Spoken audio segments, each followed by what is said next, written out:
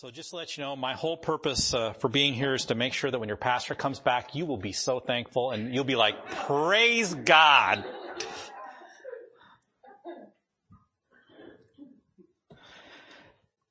So I have a question this morning. Let me see. Let me get you the first verse here. Turn to the book of Ezekiel.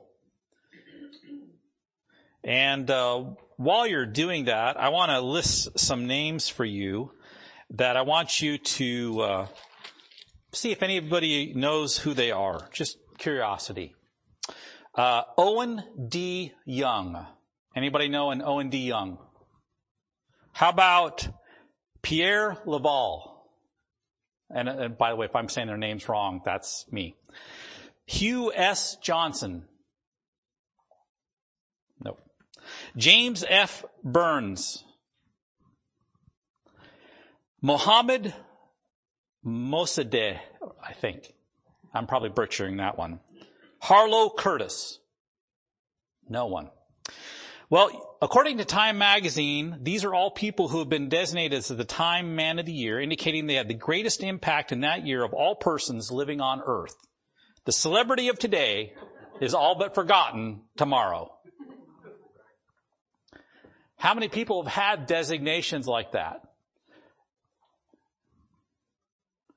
But the question I have for you today is, have you ever considered who you're trying to be like? And what is it about them that you're trying to be? What do you see in them? An example of this, I'm going to give you a couple of them here as examples is, maybe it is you want to be a mover and shaker that can change the course of history. Maybe that's for you. You know, your heart's desire, regardless of your age, is you want to have some major impact on history. Maybe for you, you want to discover some new things, or you want to be able to create some new thing, or you want to be able to make some new technology. And that's really, you know, what you'd like to accomplish. Maybe for you, you want to be one of the beautiful people, or one of the ones that the world adores and has all the praise and the honor for, you know, whatever their particular attributes are. Maybe it's just a little bit simpler. Maybe you just want lots of money, so you can just buy whatever else that you want. You know, you want fame, you just buy people to, you know, say how great you are, that kind of thing. By the way, if you have that kind of money and you need some part-time fill-in work and you're paying high enough, why not?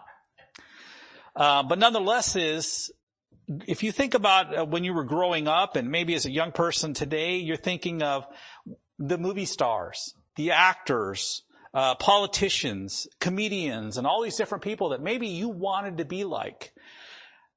Maybe you even dressed up like them. Maybe you learned some of their mannerisms, you know, especially as a young boy watching baseball and stuff like that. You know, you'd watch some people and they'd have the little flair for when they hit the home run, you know, and you'd want to practice that in, you know, Little League. Cause you were ever going to hit a home run. But, you know, just in case you wanted to have that down. Or maybe, you know, you played Little League football and, you know, you wanted to have all the moves like different football players were, so you practiced them and all that. And, you know, and then spent maybe more time, because this used to be a bigger thing. They still do it today, but not quite as much as, you know, after you celebrate or after you get the touchdown, then you celebrate. You know, you gotta have the poses. You gotta have the dance moves. You gotta have all these different kind of things.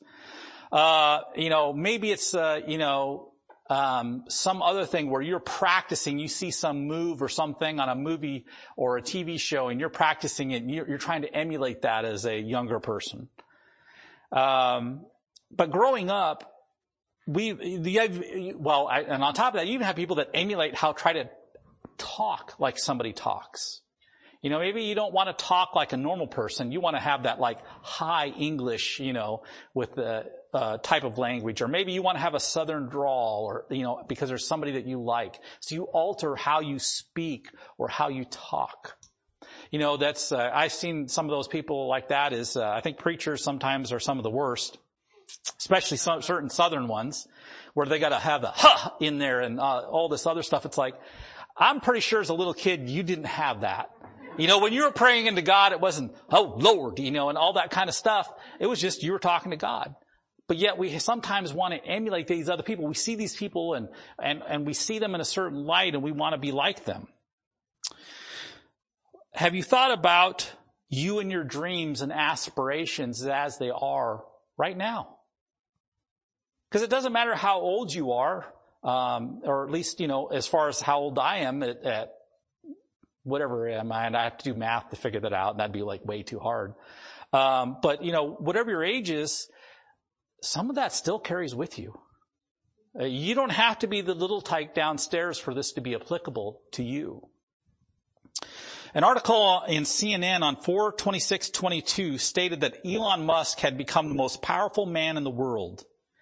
And here's some quotes from it. It says, hardly has any other person wielded as much influence over such wide-ranging industries that could define the future of the global economy, social media, space travel, autonomous driving, electric transportation, and artificial intelligence. Love him or hate him, Musk is not only the world's richest person, or second, depending on the list, he's arguably its most powerful too. But there's a person who's had more real power than anyone in Time's top 100 list, or top list that they put on the front of their article, or for that matter, anybody else's article. Turn over to Ezekiel chapter 28. Ezekiel chapter 28, and we're going to start in verse 15. In Ezekiel 28:15, it says, thou was perfect in thy way, found in thee. Okay, first thing is, this isn't you or me. Not created in perfection. You were created, but you weren't created perfect. You had a natural flaw. It's in nature. God's saying here is this creature was perfect in thy ways from the day that thou was created. And then, verse 14, if we go back to it, it tells us who it is. Thou art the anointed cherub that covereth, and I have set thee so. Thou wast, past tense, upon the holy mountain of God. Thou hast walked up and down in the midst of the stones of fire. So he's talking about a place where we humans can't even go. We can't even see this place, and this creature was there. As the anointed cherub that covereth, there were 4 cherubs that are around the throne of God. He's saying this cherub, a special cherub, he was the one that covered. He was the one that was over the top of the throne. So when he looked down, he saw the other 4 cherubs, and he saw the throne, and he saw God sitting on the throne, and that was his job. On top of that, not only being the 5th cherub, the cherub that covered, he was anointed. Does anybody know what the word anointed means in the Bible? Means set apart or consecrated. As an example, we typically use that word like this piano. When we bring them into a church service and we set them here, we say this is not necessarily anointed, but we say consecrated. It is set apart for God's music. This isn't for us to bring in a band of ragtime people or a whole bunch of other people and play music here. Its purpose, it's set apart for God's music, for His glory and His purpose. That's no different than what we try to do with ourselves in our own lives. Is God wants us to be consecrated. He wants us to be set apart to do His will. But there's a special thing when it's anointed. This is God saying, I'm setting this person apart. And in this particular case, He's talking about the anointed cherub that covereth. But He has lots of other names. Does anybody remember what His first name is besides this? Before the fall, He had a name. Lucifer, the light bearer. And after that, He got a whole bunch of different names. That old wicked one. We have Satan, the devil, old hooffoot, all these old different things that people use to describe him. And I want you to think about just for a short period of time is God created him. He's created perfect. God set him apart to have a special job. There were 5 cherubs, but only one of them got to be over the top. He was set apart and given this special job. So we're not talking about, like us lowly down here human beings or angels or the seraphim. We're talking about the 4 cherubim around the throne, and he was the 5th one over, and that was his job. But that wasn't enough. He wasn't content with it. He wasn't happy with it. He wanted more. Turn over to Psalms chapter 10. Psalms chapter 10. And you can, if you want to leave your place there, we'll come back eventually. Psalms chapter 10, or Psalm chapter 10.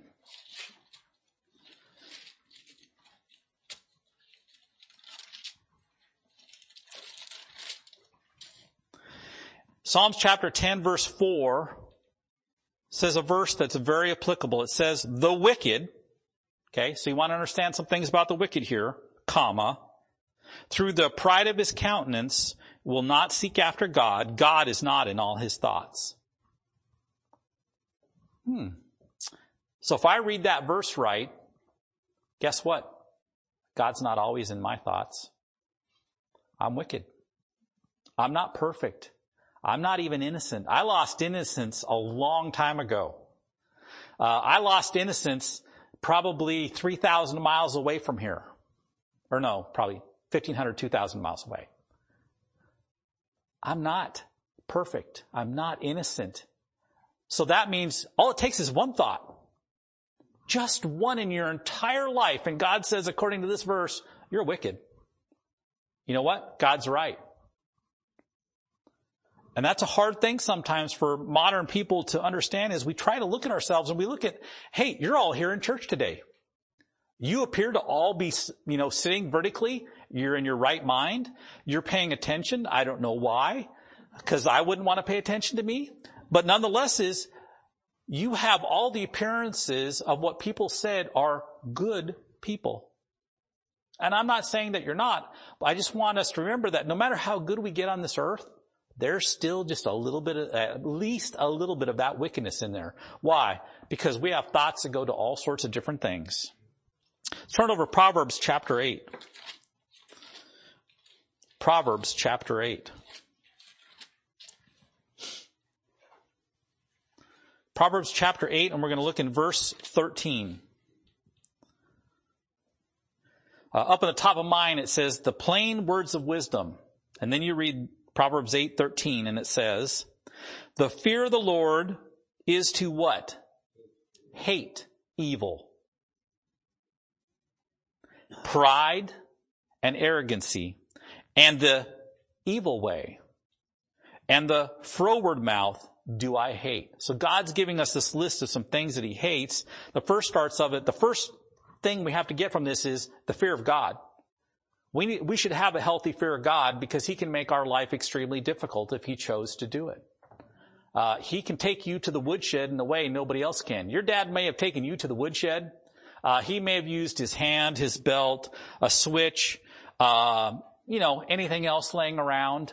Whatever the case be, maybe your mom, it was a spoon or whatever else. That's nothing compared to what God wants to do when he decides to take you out to the woodshed. Here in verse 13 it says, the fear of the Lord is to hate evil, pride and arrogancy, and the evil way. Well, we already read that, look, when our mind goes away from what God wants us to do, we're wicked. That's us. And it says the froward mouth. Froward mouth. That's one of those nice Bible words that about that time you go find your 1828 dictionary and you're like, F. No, that's G. I got to go back and, go look it up, those kinds of things. Sometimes when you see these words, they're words that you may know what they are. I would recommend sometimes when you're reading these and you think you know the definition of it, go look it up. Don't just think you know what the word is. Find some other verses in the Bible that help draw out what that meaning may be. Turn over to Proverbs chapter 29. Proverbs chapter 29. And look in verse 23. It says, a man's pride shall bring him low, but honor shall uphold the humble in spirit. We have a nation that's filled with pride. We have, and it doesn't matter what age you are. You could be an 8-year-old on TikTok thinking you're an influencer and a social whatever, and guess what? Pride's got you. You may be a teenager and you're one of the in crowd and, everybody likes you. And the girls, they come up and they look at you and they're doing the hair flip when you're around and, they're turning their eyes and batting their eyelashes and whatever else, if you're a guy. if it's the girl, and maybe it's you're looking at a girl, and she's like not even pretending to see you because you're so beneath her, and all these other things. Pride has no barrier on age. Remember, the devil's been around a lot longer than any of us. And so if it can take over him, it can take over us. Dr. Julian De Silva, a facial cosmetic surgeon, has utilized the latest computerized mapping capabilities and artificial intelligence to apply the ancient Greek technique called the golden ratio of beauty to determine the most beautiful people in the world. The actress who won the female side of it was Jodie Comer, who was selected as the world's most beautiful woman as her facial elements equaled the perfected ratio with a score of 98.7%, which is 1.3% away from perfection. Beauty can be a major problem for a lot of people. I want you to think about think how much money there is in beauty products. If you don't think there's money, then I don't know about your Walmart down here, but they're like, in ours, it's like its own little special section. The only special section we used to have was where all the alcohol was at. They had this little special room back in there. Well, now they kind of had to fake and make one out where all the makeup and stuff is at. Why? It's big money. People are stealing it. Turn over back to Ezekiel chapter 28. Ezekiel chapter 28, and we're going to look in verse 12. Son of man, take up a lamentation upon the king of Tyrus, and say unto him, Thus saith the Lord God, Thou sealest up the sum, full of wisdom and perfect in beauty. Thou hast been in Eden, the garden of God. Every precious stone was thy covering, the sardius, the topaz and the diamond, the beryl, the onyx and the jasper, the sapphire, the emerald and the carbuncle and gold. The workmanship of thy tabrets and of thy pipes was prepared in thee the day that thou was created. So God says when it comes to beauty, the standard is not the lady that got 98.7. It was the devil. He was the standard of beauty. Perfect in wisdom and in beauty. How many people do you know that desire that combination today? Or one of them. Let's just think beauty, for example. Let's go down to verse 17. It says, Thy heart was lifted up because of thy what? Beauty. So if the devil had a heart problem with beauty, don't you think mankind can have a heart problem with beauty today? I mean, how many people, have you ever thought about some of these movie stars that always, they can go to bed in a movie and they wake up and it looks like somebody put makeup on them already. I don't know about your particular thing, but when I wake up in the morning, it does not look like I just was paying somebody thousands of dollars to make me look nice.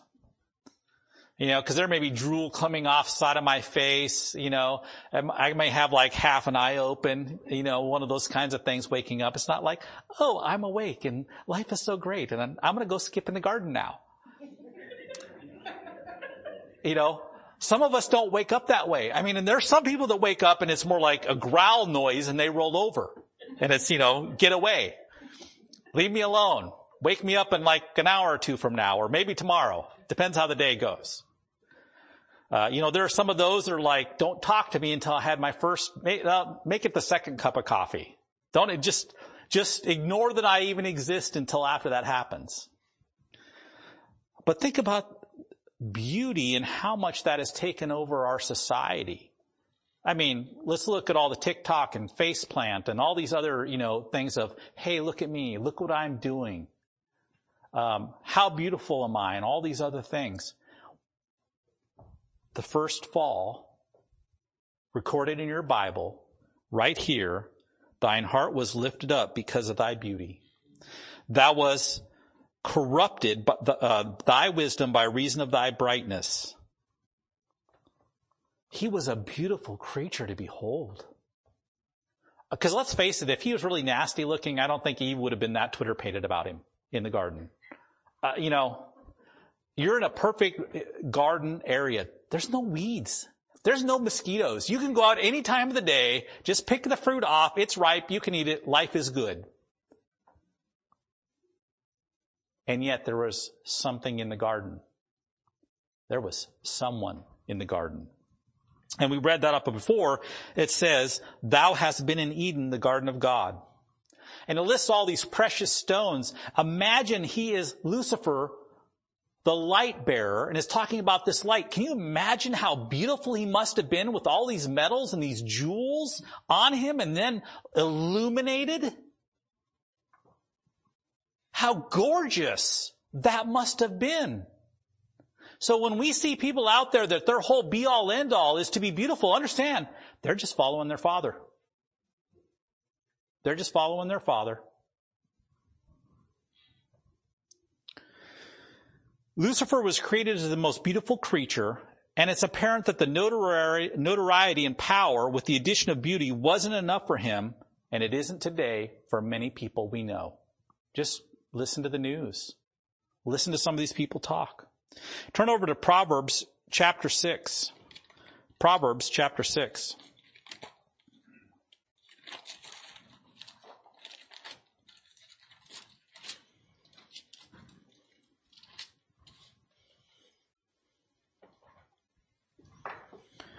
Proverbs chapter 6 and verse 24 starts off and it talks about to keep thee from the evil woman. Turn down then to verse 25. It says, lust not after her beauty in thine heart, neither let her take thee with her eyelids. I don't know if you noticed this, but girls, they like put stuff on their eyelids. And then they got this other stuff they put on the eyelashes.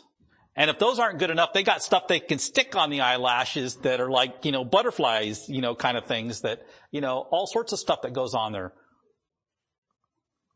Why are we surprised? The Bible tells you about right here. Look what it says.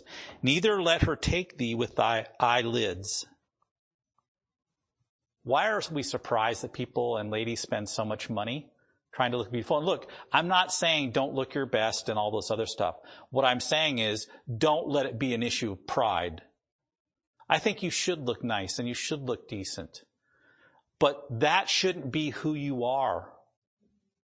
Some of the most beautiful women and ladies I've ever seen in my life are not ones that are all make-upped up and have the finest clothes and all the other stuff. They're just godly women. That's it. Because one of the things is Paul talks about in the New Testament, ladies, when I look at you, I should see you. I shouldn't be looking at all the bangles and the jewelry and all, things sticking out of your nose and ears and forehead and wherever else you want to pierce things and put stuff. That's not what God says. When we look at you, we should see who you are, not the stuff. Because the stuff that's just all leads to pride. Turn over to Proverbs chapter 31. And when we want to know what God thinks about of a woman, then we need to go to Proverbs chapter 31. And we're going to look at verse 30. For here it says, don't read Proverbs 30. That doesn't get you anywhere close to the right place. Proverbs 31 verse 30 says, favor is deceitful and beauty is vain, but a woman that feareth the Lord, she shall be praised.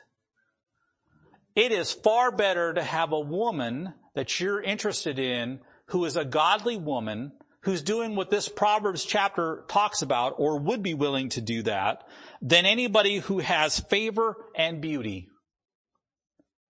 And let's face it, most guys, they're just looking with their eyes and they're like, hey, I think she's pretty cute. And that's about all it takes. For some people it's a little bit more. Maybe if she can cook, it's all over. Everybody's a little different.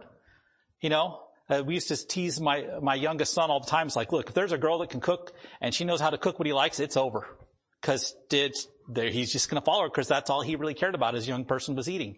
So, we have those various things, but that is, am I seeing really you? Am I really seeing you, or am I seeing all this other stuff? God wants you to be real. Why? Because then you can reach people. You can't reach people when you're fake. And the most beautiful person in the world, I don't care if you're a male or a female, it's the person who's doing God's will, God's way. That's the only way. God's will, God's way. It's not partial. It's not sometimes. It's not, well, yeah, but. It's God's will, God's way. And that's a hard thing for a young person because we want it now. You know, I want to meet Miss Right now. And God goes, no. You know, I had to learn that lesson the hard way. You know, in a period of my life, I even got mad at God because God didn't do it my way. And so I got mad at him. I know you're shocked and surprised by this. None of you would have ever done this. But, you know, let's just give you some words of advice for me is like, just don't do it. It's not worth it. Because when you get angry at God and you go the wrong direction and you're saved, God's going to bring you back more than likely. That trip home is not fun. You know, you're like,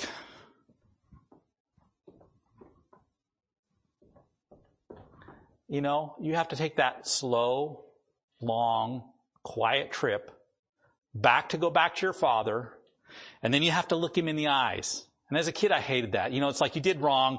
Okay, now you got to look at me in the eyes and tell me what you did. And you're like a kid. How about I just look at the floor and tell you what I did? I don't want to look at you and, you know, all that kind of stuff. It's the same thing with God. Because what do we have to do? When we do all these kinds of things, we have to get to where from a heart attitude, we're on our knees looking up going, Lord, I'm sorry. It's me again standing in the need of prayer. It's me again being the dummy. Because let's face it, it's not a surprise to him. He knew you were going to do it before you did it. He knew it before he created the entire world. He knew every single mistake you were going to make. And he still loves us. Bernard Arnault, and I think I'm saying that right, head of luxury goods giant LVMH, takes Elon's place as the world's richest man, marking the first time a citizen of France leads the ranking with $211 billion as a personal net worth. That's because Elon Musk bought out Twitter, and that affected the stock prices of all sorts of his other companies. And so he's now number 2 in the list. So don't feel too bad for him. Turn over back to Ezekiel chapter 28. We're going to look at verses 4 and 5 now.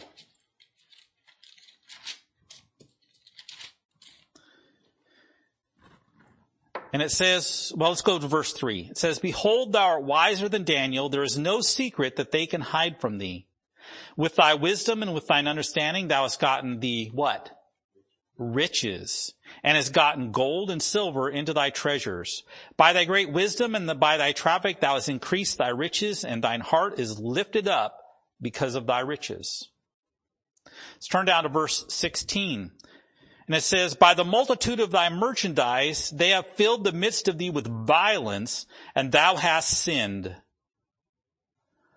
See, there's a unique thing about money that God tells us is that it has an ability to go to the center of who you are and destroy it.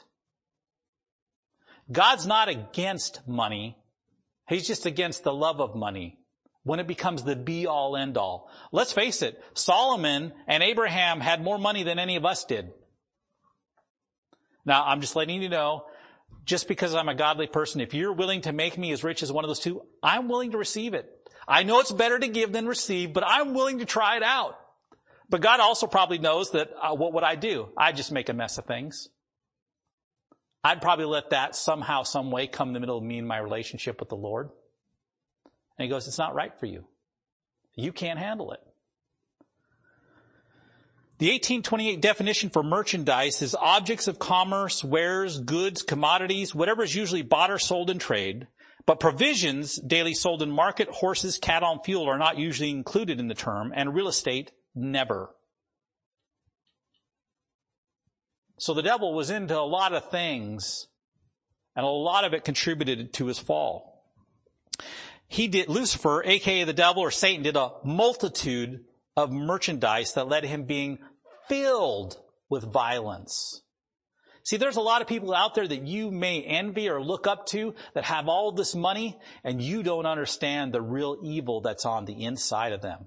You just see the public persona they want you to see, the one that they pay all these people to craft and create, or the legions of people that they hire to keep them away from other people so you don't see who they really are. You don't really see who they are, what they are. Turn over to Proverbs chapter 11. Proverbs chapter 11.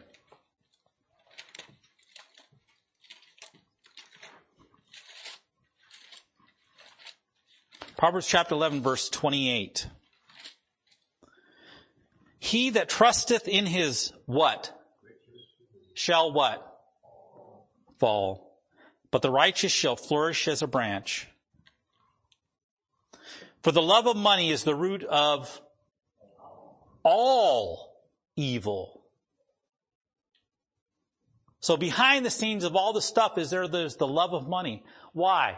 Because when you start talking to a lot of rich people, if you can get them to be honest, enough is never enough.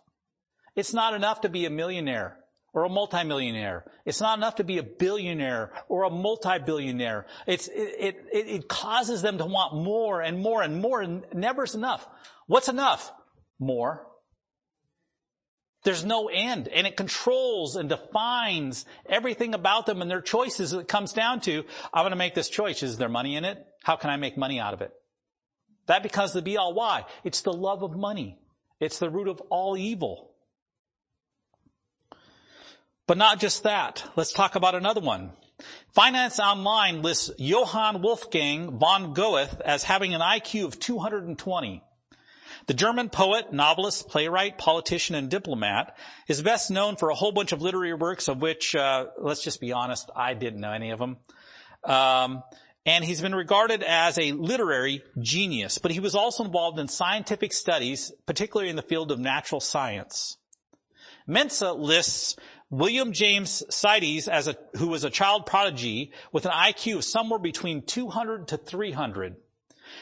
He went to university, or he attended Harvard at 11 and graduated at 16.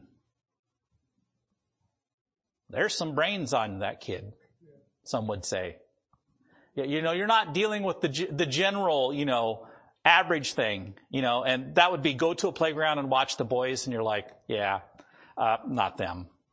Cause you just see some of the things boys do, and then they become teenagers and it's even worse a lot of times. But remember, we already read that the devil has more wisdom than anybody. He's wiser than Daniel. There's no secret that can be hid from him. Whatever secret you may think you have, let's just face it, there's two people that know it, the God and the devil. So he was wiser than anyone. And yet, look what happened to him. Here's the person who had all of the beauty, all of the power and notoriety, all of the wisdom. And what did it gain him?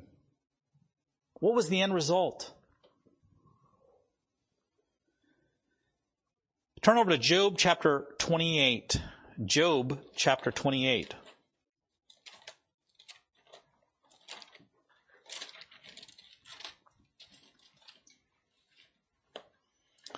Job 28:28. And unto man he said, behold, the fear of the Lord, that is wisdom, and to depart from evil is understanding. See, wisdom is one thing. Understanding is the ability to put it into practice, to actually use it. Because there's a lot of wisdom. I'll give you examples of that. Wisdom says there's this thing called gravity, and if it goes up, it's got to come down. Okay, understanding would be not being a young boy and doing things like shoot things or throw things straight up into the air and then go, imagine that. It came straight back down. This may not be a good choice. You could be like one of my college friends. He got some black powder from his dad, took the fuses out of I don't even remember what, wired them all together. He had like 4, 5, 6 fuses, filled a Coke bottle with black powder and then stuffed the fuse into that and then lit it and then stepped back about 2 feet and went like this. See, there's this interesting thing about when things are just sitting there, they like to sit there and they stay there, right? There's another one that says when things are in motion, they like to stay in motion. Well, the things that just sit there don't always stand there because sometimes there's something else that happens. In this case, it was a whole bunch of black powder. He's standing there. It explodes. And the part that he didn't think about is when this explodes, it's probably not going to just go all straight up. It's probably going to come out. And when it comes out, it's going to apply a huge amount of force on this glass container that was only designed to hold a pressurized drink. carbonated water, basically. And you're putting black powder in it and filling it up and then lighting it on fire. And so it explodes. I'm not sure how many microseconds it took, but I'm pretty sure somewhere after boom, but before things started impaling themselves into his face, he realized he made a mistake. That's understanding. You may have other ones with understanding. Little kids, right? If that's a fireplace or your stove in the little kid's hands and you tell them no, no, no, and all that kind of stuff, why? You're trying to help them learn some wisdom and then put it into practice with understanding. But there's some kids, let's just face it, they're going to have to burn themselves. And then they're like, ow. Okay, maybe I don't want to do that. And then there's some kids that are really special. They're like, well, it happened once. It may not happen again. I got to try this again. And yet sometimes we do the same things in our own lives. The majority of the people right now are lusting, coveting, desiring after at least one of the things I just listed. At least one of them, maybe more. And if you had an honest conversation about the future, what they wanted to accomplish in their lives, it's going to include one of those. The devil started off perfect. He started off being the most wise. He started off with the most beauty. He started off, obviously, with the ability to make money. You're starting off being innocent, not perfect. You're starting off with a sin nature. And that's why it's so important that we have an experience with the Lord Jesus Christ where we sit down with him and heart to heart ask him to please save us. Why? Because if the devil, who is created perfect and had all these things going for him, what chance do we have as regular human beings who are not perfect, who don't have all the wisdom, who don't have all the understanding? And then we wonder and are surprised by the mess we get ourselves into. Turn over to John chapter 8. John chapter 8.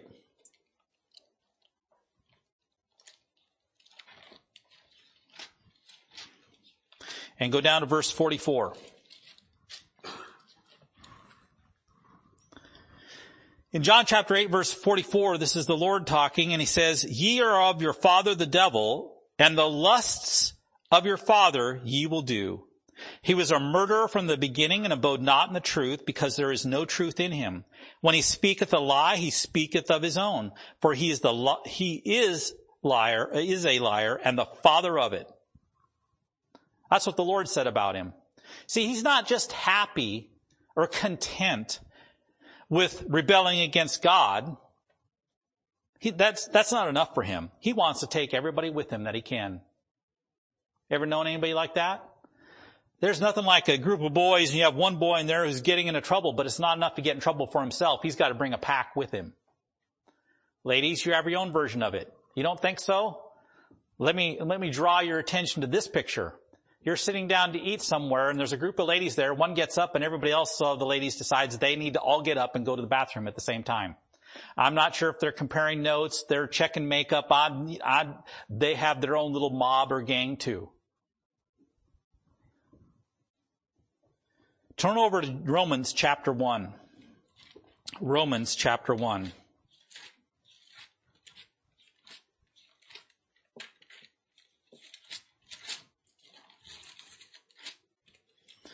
We want to look at verse 32.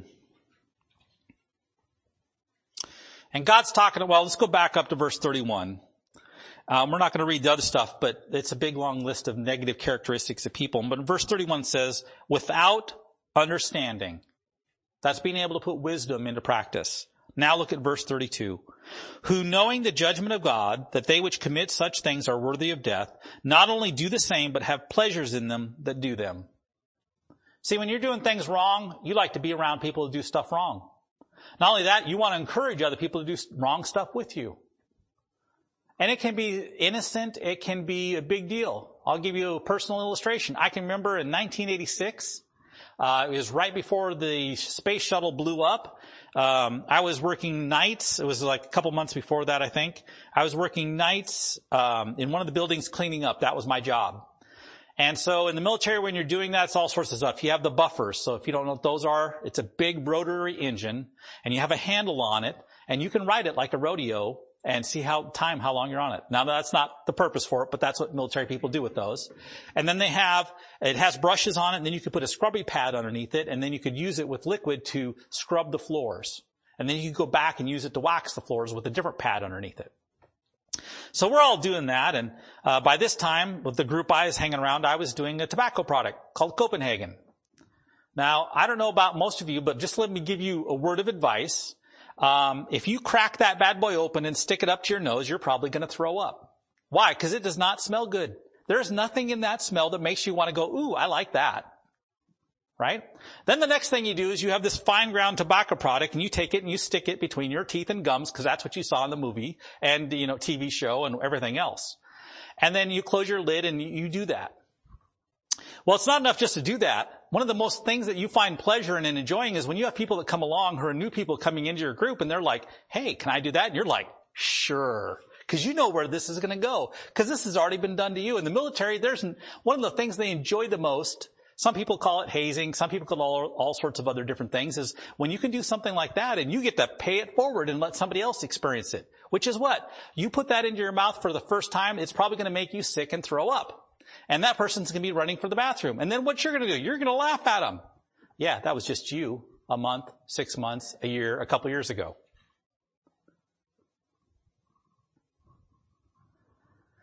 Who, knowing the judgment of God, that they which commit such things are worthy of death, not only do the same, but have pleasure in them that do them.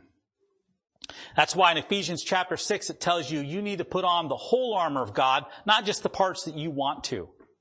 Not the parts that are convenient. Not the parts that you have mastered. Not the parts that you think, well, this is enough for today if I do fill in the blank.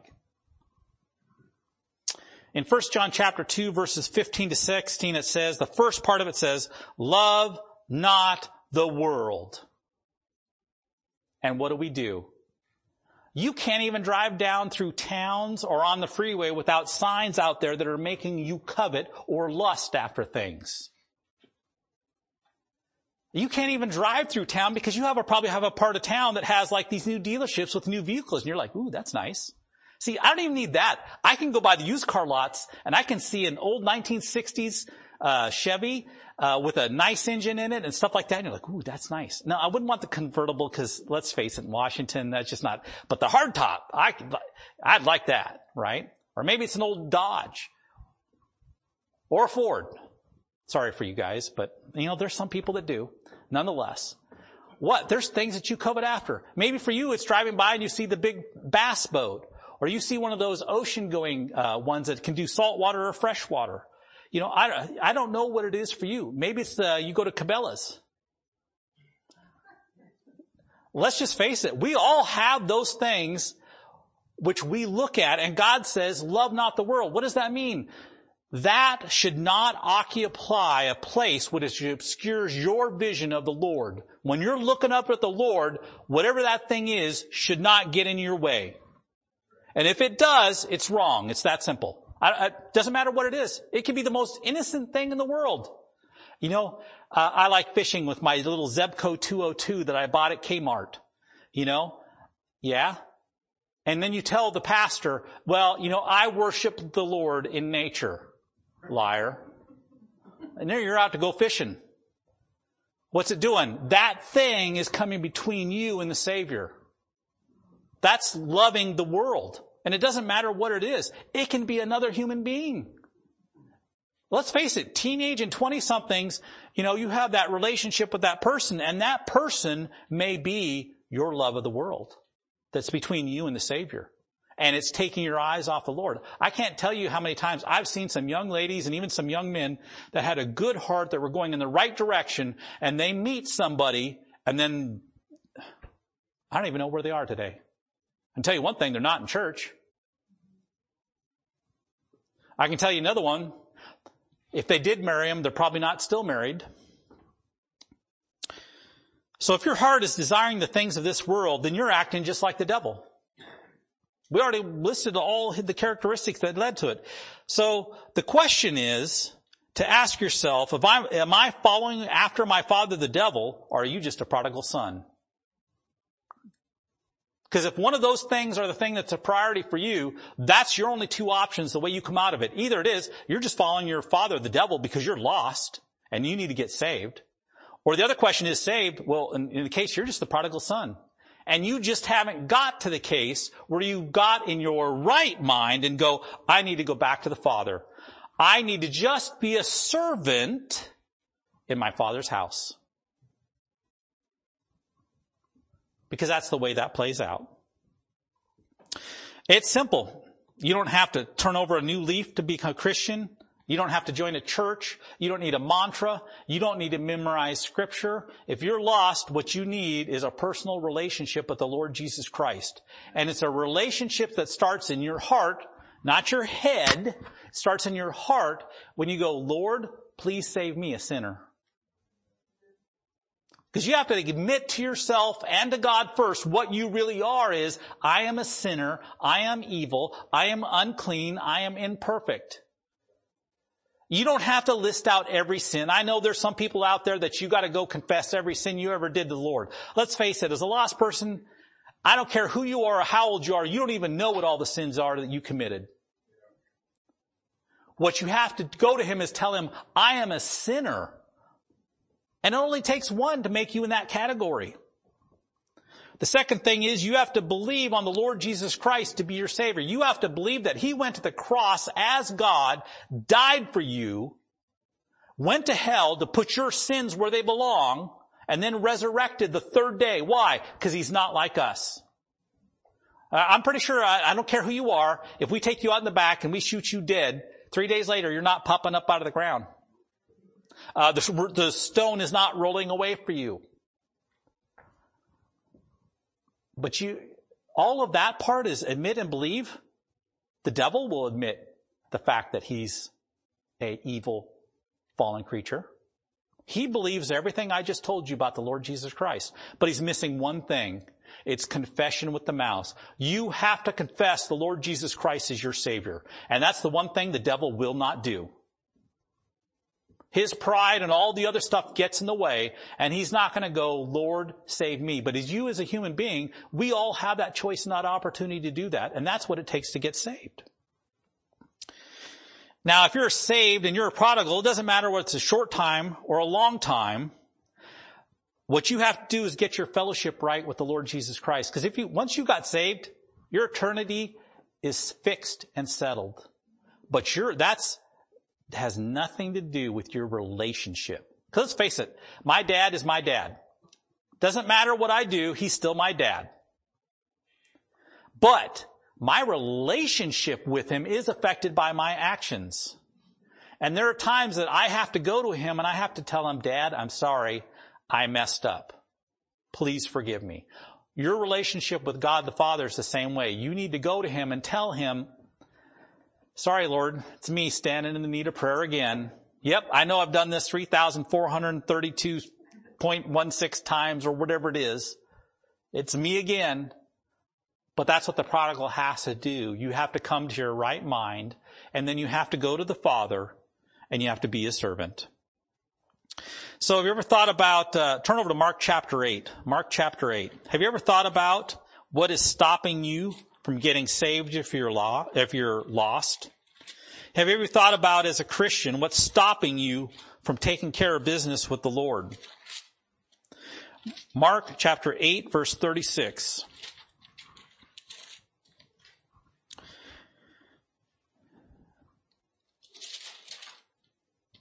It says, for what shall it profit a man if he gain the whole world and lose his own soul? See, all these things that I just listed about that the devil is involved in, a lot of people are looking, even if you could have it all, God says it's not worth the cost because it's going to cost you your soul.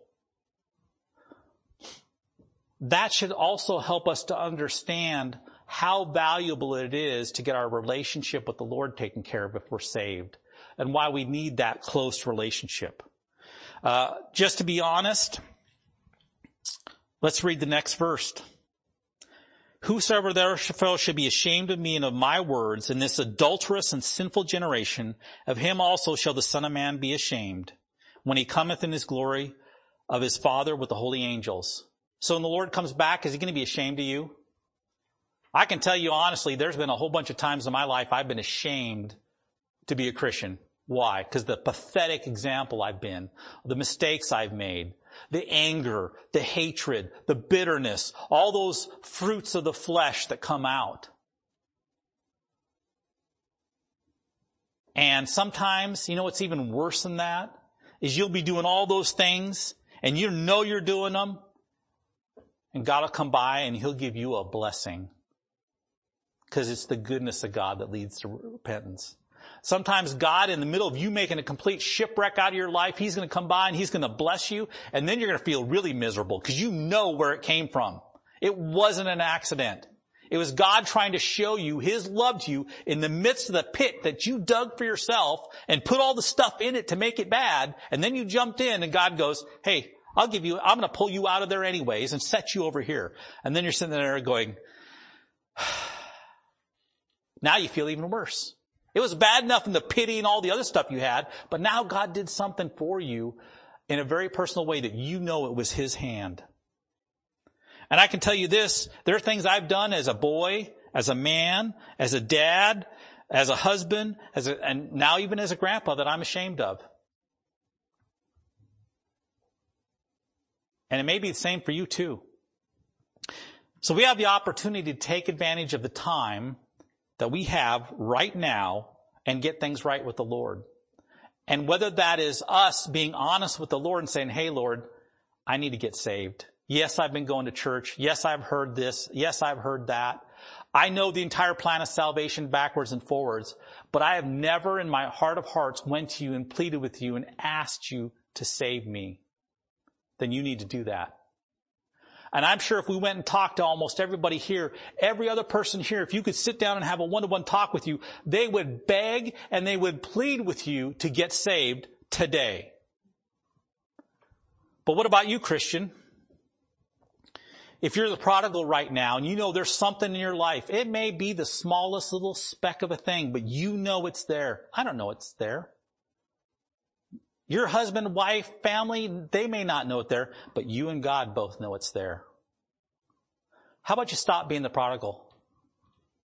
How about you stop lusting after all the things the devil went after and made a complete destruction of his life? Why are you still going after those things?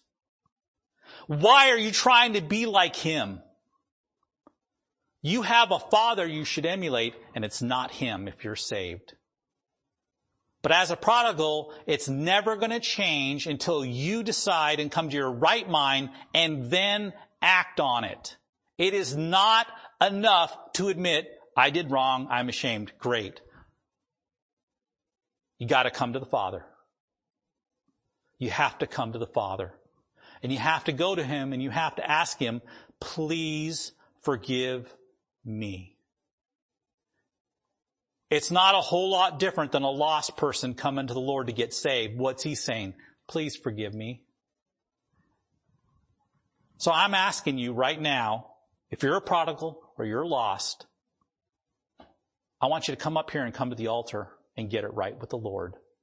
And not wait one more minute, one more hour, one more day, one more week, one more month, one more year. Get it taken care of. And because I know if I sat down and talked to you and I asked you about it, you would tell me honestly, if you're saved, that you want that restored fellowship that's complete and open and honest with the Lord completely. Well, when's the last time you came to the altar? When's the last time the Holy Spirit pricked your heart and you're going, you're right, Lord? And what I'm talking about now may not be your problem. You may have something else. But you know that thing is in there.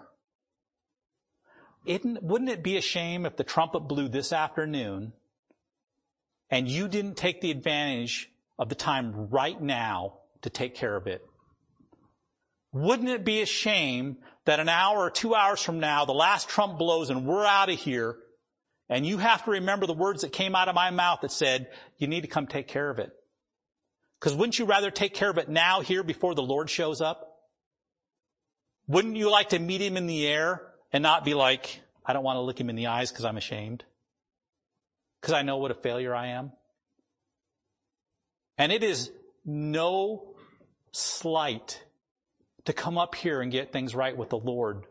I have way more respect for people that come up here and bear their heart to the Lord, whether it's to get saved or whether it's to do something, than somebody who sits in a chair and is holding on the inside, not so people can see it, with everything that they have because they know what the right thing is to do, but they're not going to do it.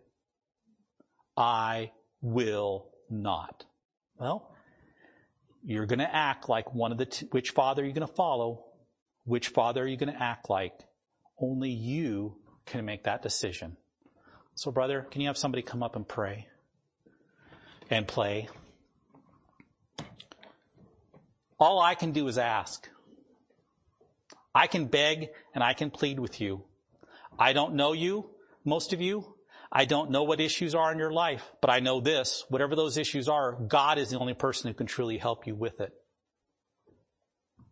Please take advantage of the opportunity you have right now to fix things with the Savior. Don't let it go. Don't just go, it's not that bad. It's no big thing. I'm sure that's what the devil said too. You're just acting like your father. Let's not do that. Let's let our hearts be moved by the Lord Jesus Christ and the love that he has for us.